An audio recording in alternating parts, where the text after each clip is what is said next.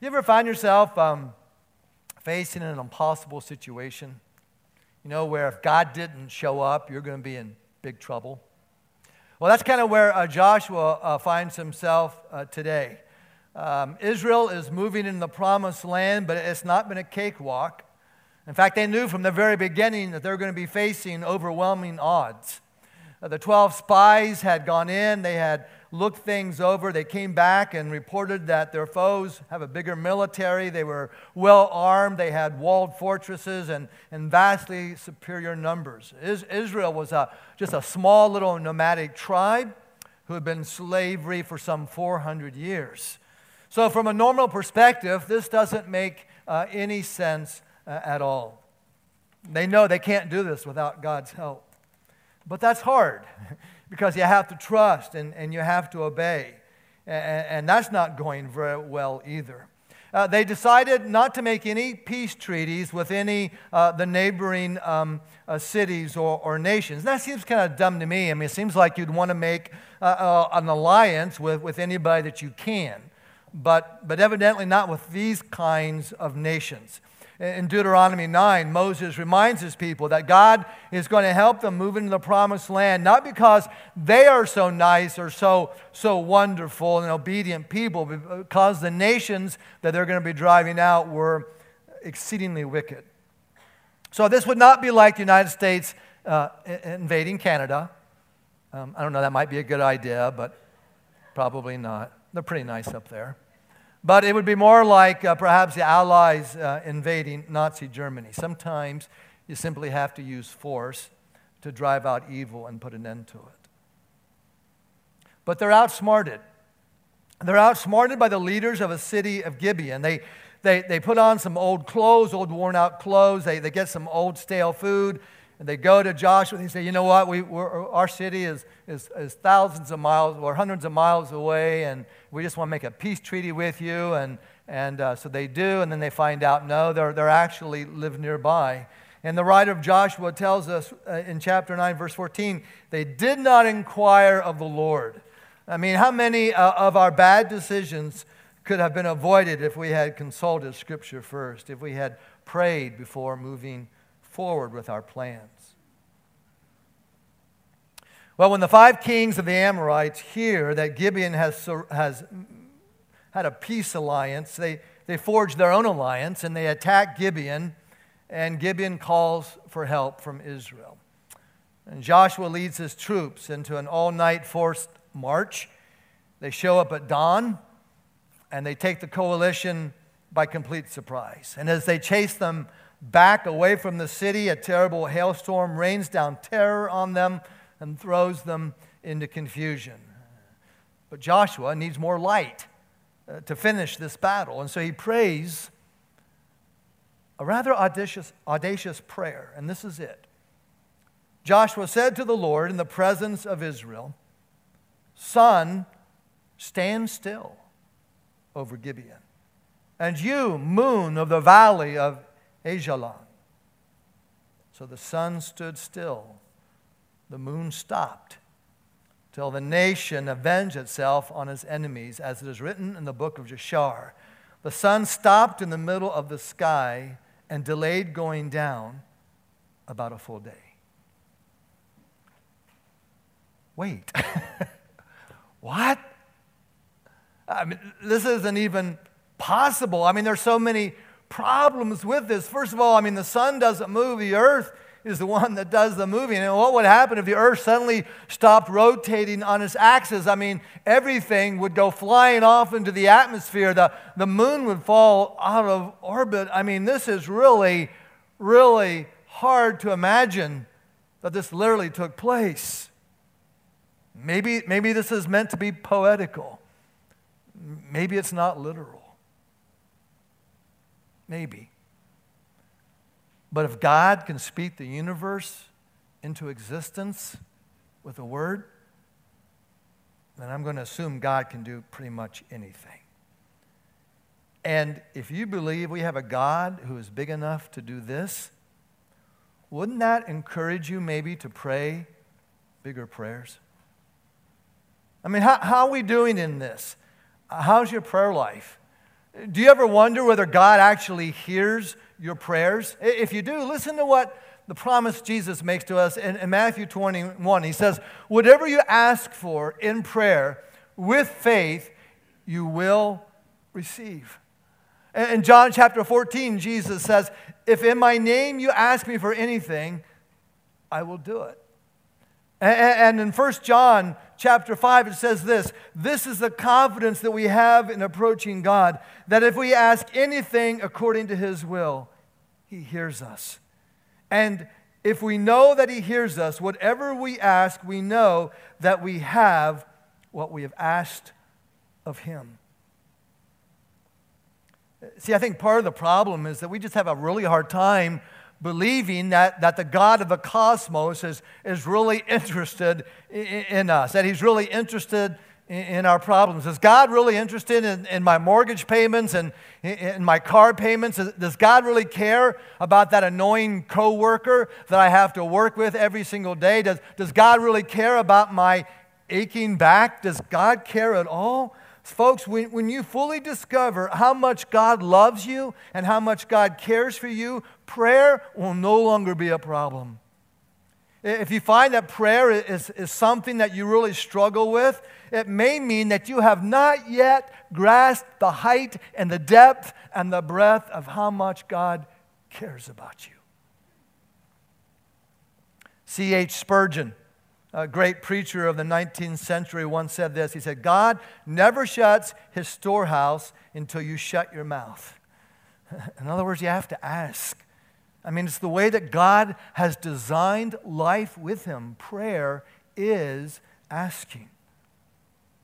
So, let me ask you, what are you lacking right now in your life? Simply because you've never bothered to ask God for it. Maybe you've tried other ways, but you've never tried asking God. Then ask. Again, Jesus says, when you ask, you will be heard. That's it. That's the promise. Now, I have to confess that this biblical promise is not self-evident. I mean, we cannot always tell if our prayer has been heard, right?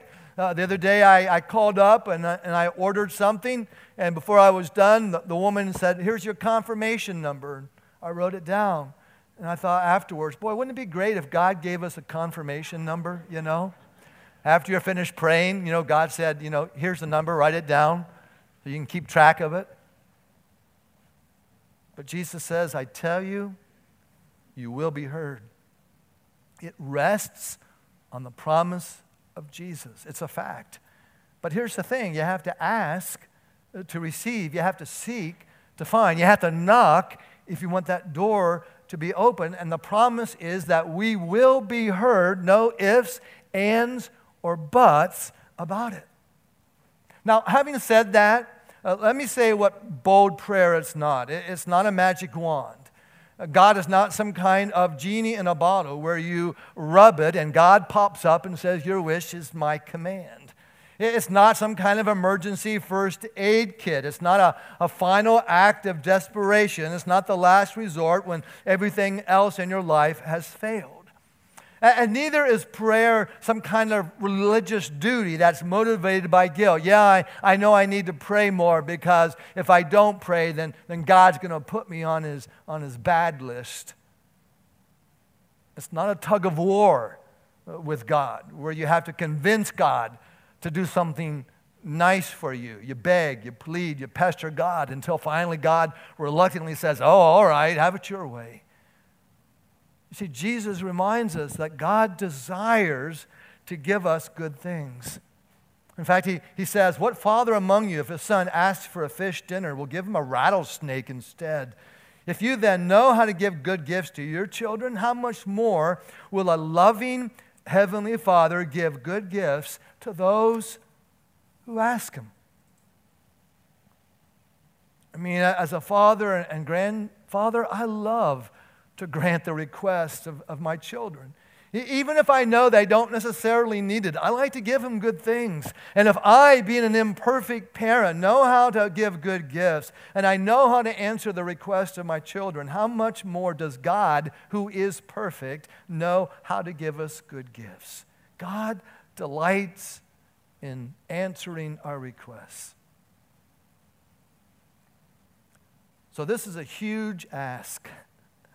And notice too that it says that Joshua prayed this in front of all Israel. I don't know about you, but if I was going to pray a prayer this bold, this big, I think I'd go off someplace where nobody was around. God, here's what I want you to do, But not Joshua. Joshua is crazy bold, and he does this before the entire nation. Oh God, please have the sun stand still. Notice he's not timid about it.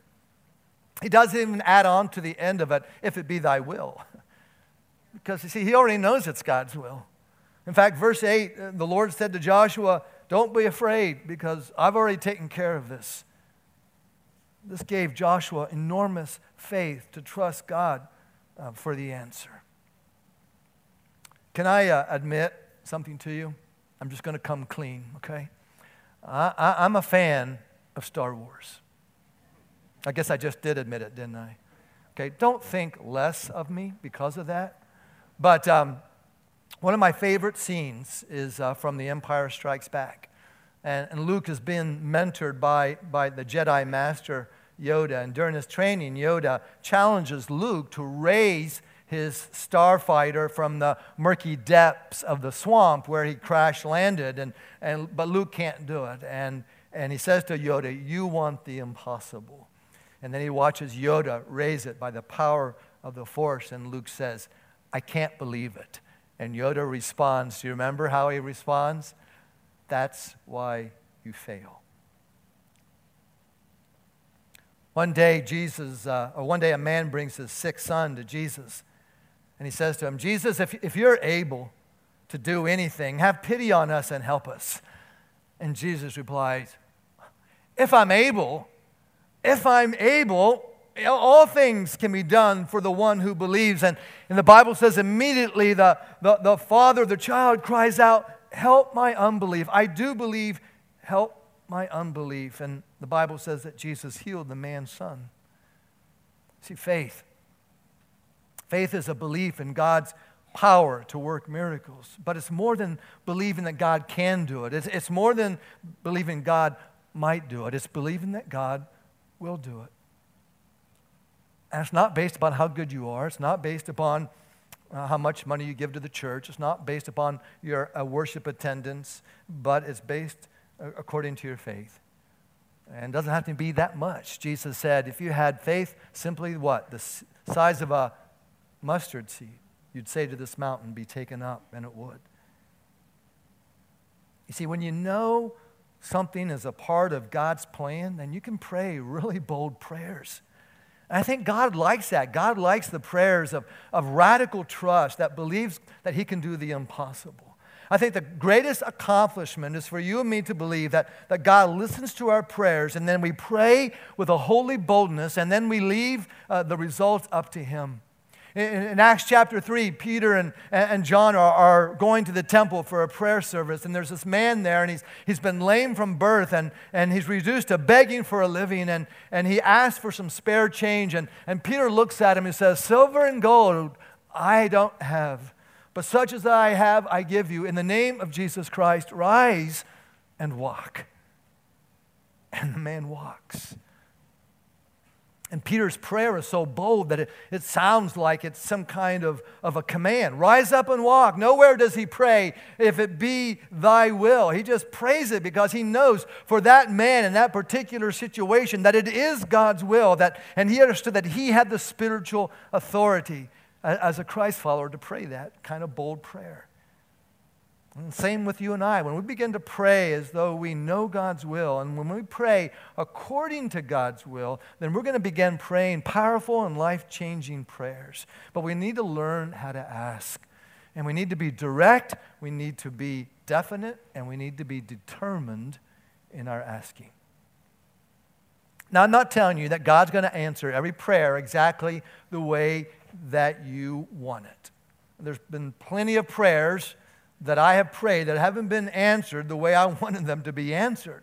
But I'm saying that sometimes we are simply too timid when we talk to God, that He wants us to ask with this holy boldness that simply unveils our hearts before God, that tells it exactly the way it is, and then has enough faith to leave the results up to God. Now, I get my needs and my wants mixed up a lot, but I'm learning to make that distinction.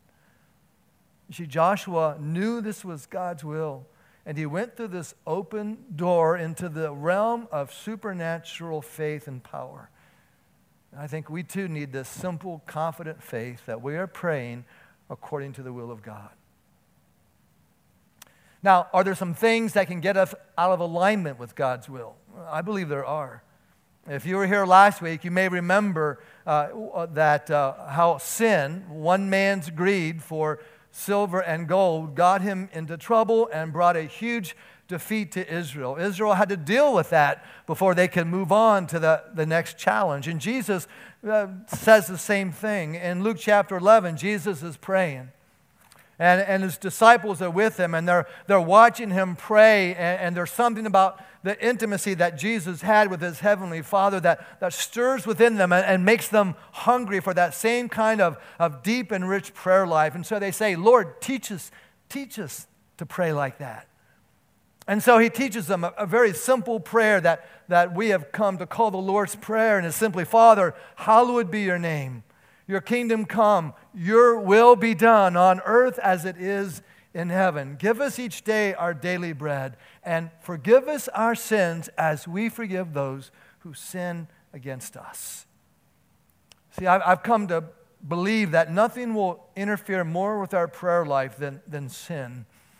And that includes bitterness and resentment and ill feelings or grudges. In 1 Peter chapter 3, it says this, husbands, in the same way, be considerate as you live with your wives and treat them with respect, so that nothing will hinder your prayers. In other words, areas of our relationships are essential. It's essential to be in harmony in our relationships. Now, folks, it's not possible to have a perfect marriage. It's not possible to have perfect relationships. But what Peter is reminding us is that when we have disagreements, we need to work things out quickly so that, as Peter says, our prayers are not hindered. Along the same lines, James writes this. He says, when you ask, you do not receive because you ask with wrong motives, that you may spend what you get on your pleasures. And so sometimes we ask with those wrong motives, and we need to ask forgiveness for those things. But here's what I'm trying to say, that if our life is in harmony with God, then my prayers are going to be in harmony with God's will. The 5th century church father, St. Augustine, said this. He said, love God and then do what you please.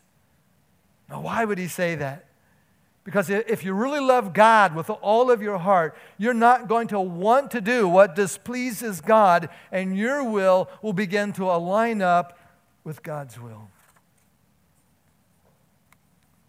Jesus is not done in teaching about bold prayer. He goes on to tell a story about a man who had an unexpected overnight guest. He's out of food, and he goes next door to borrow, but it's midnight, and his neighbor's already in bed, and he won't answer the doorbell. And so Jesus says, he won't get up and give you food because of friendship, yet because of your shameless audacity, he will surely get up and give you as much as you need. In other words, we need to pray with that holy boldness.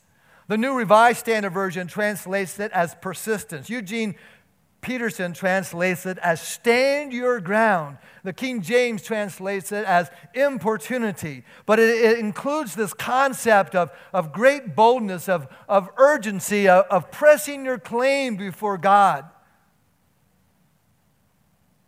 U2 singer Bono said, God doesn't mind if we bang on the door to heaven sometimes.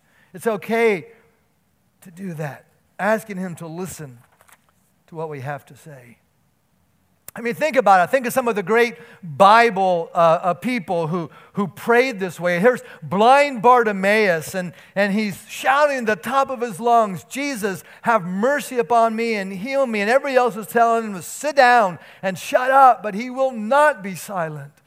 Or how about the woman who is plagued for 12 years with a hemorrhage, and she refuses to be discouraged by the crowd around Jesus, and she fights her way through until she's able to touch the hem of his garment. And then there's the Syrophoenician woman who comes to Jesus looking for healing for her daughter, and has to deal with this apparent rebuff from Christ, but she refuses to be discouraged, and she perseveres until she receives her answer. But nobody is as bold as Peter and John. Back to the story in Acts chapter 3, where they heal the lame man.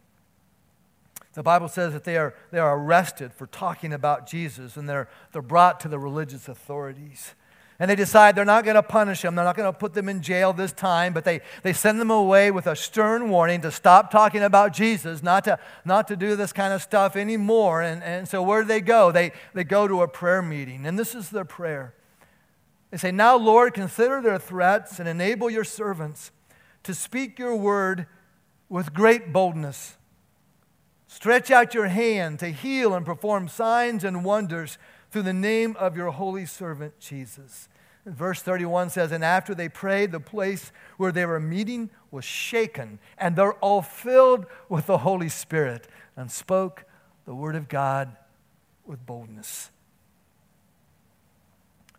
What were they praying for?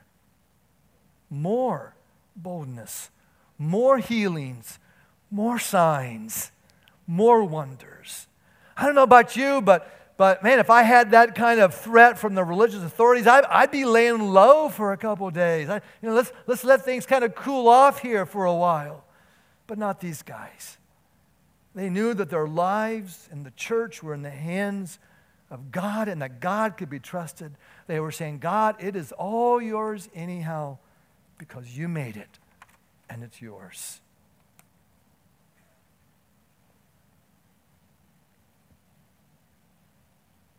What would happen if we began to pray these kind of bold prayers? What if we found ourselves having the boldness of Joshua? You see, folks, prayer is God's ordained means for extending his kingdom, for defeating evil, for fulfilling God's eternal plan and bringing into effect his will on earth. Prayer makes you and I partners with God in accomplishing all of this. And God wants us to approach his throne of grace boldly.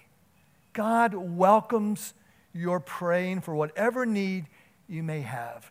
And the kind of prayer that God honors is bold prayers. Let's bow our heads. Sometimes, God, I admit that I wonder if you're even listening.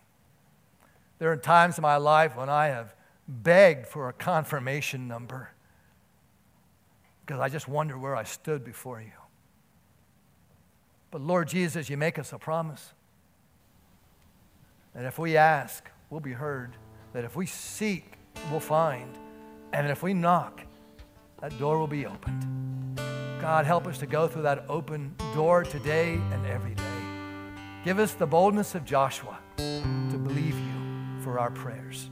We ask this in Christ's name.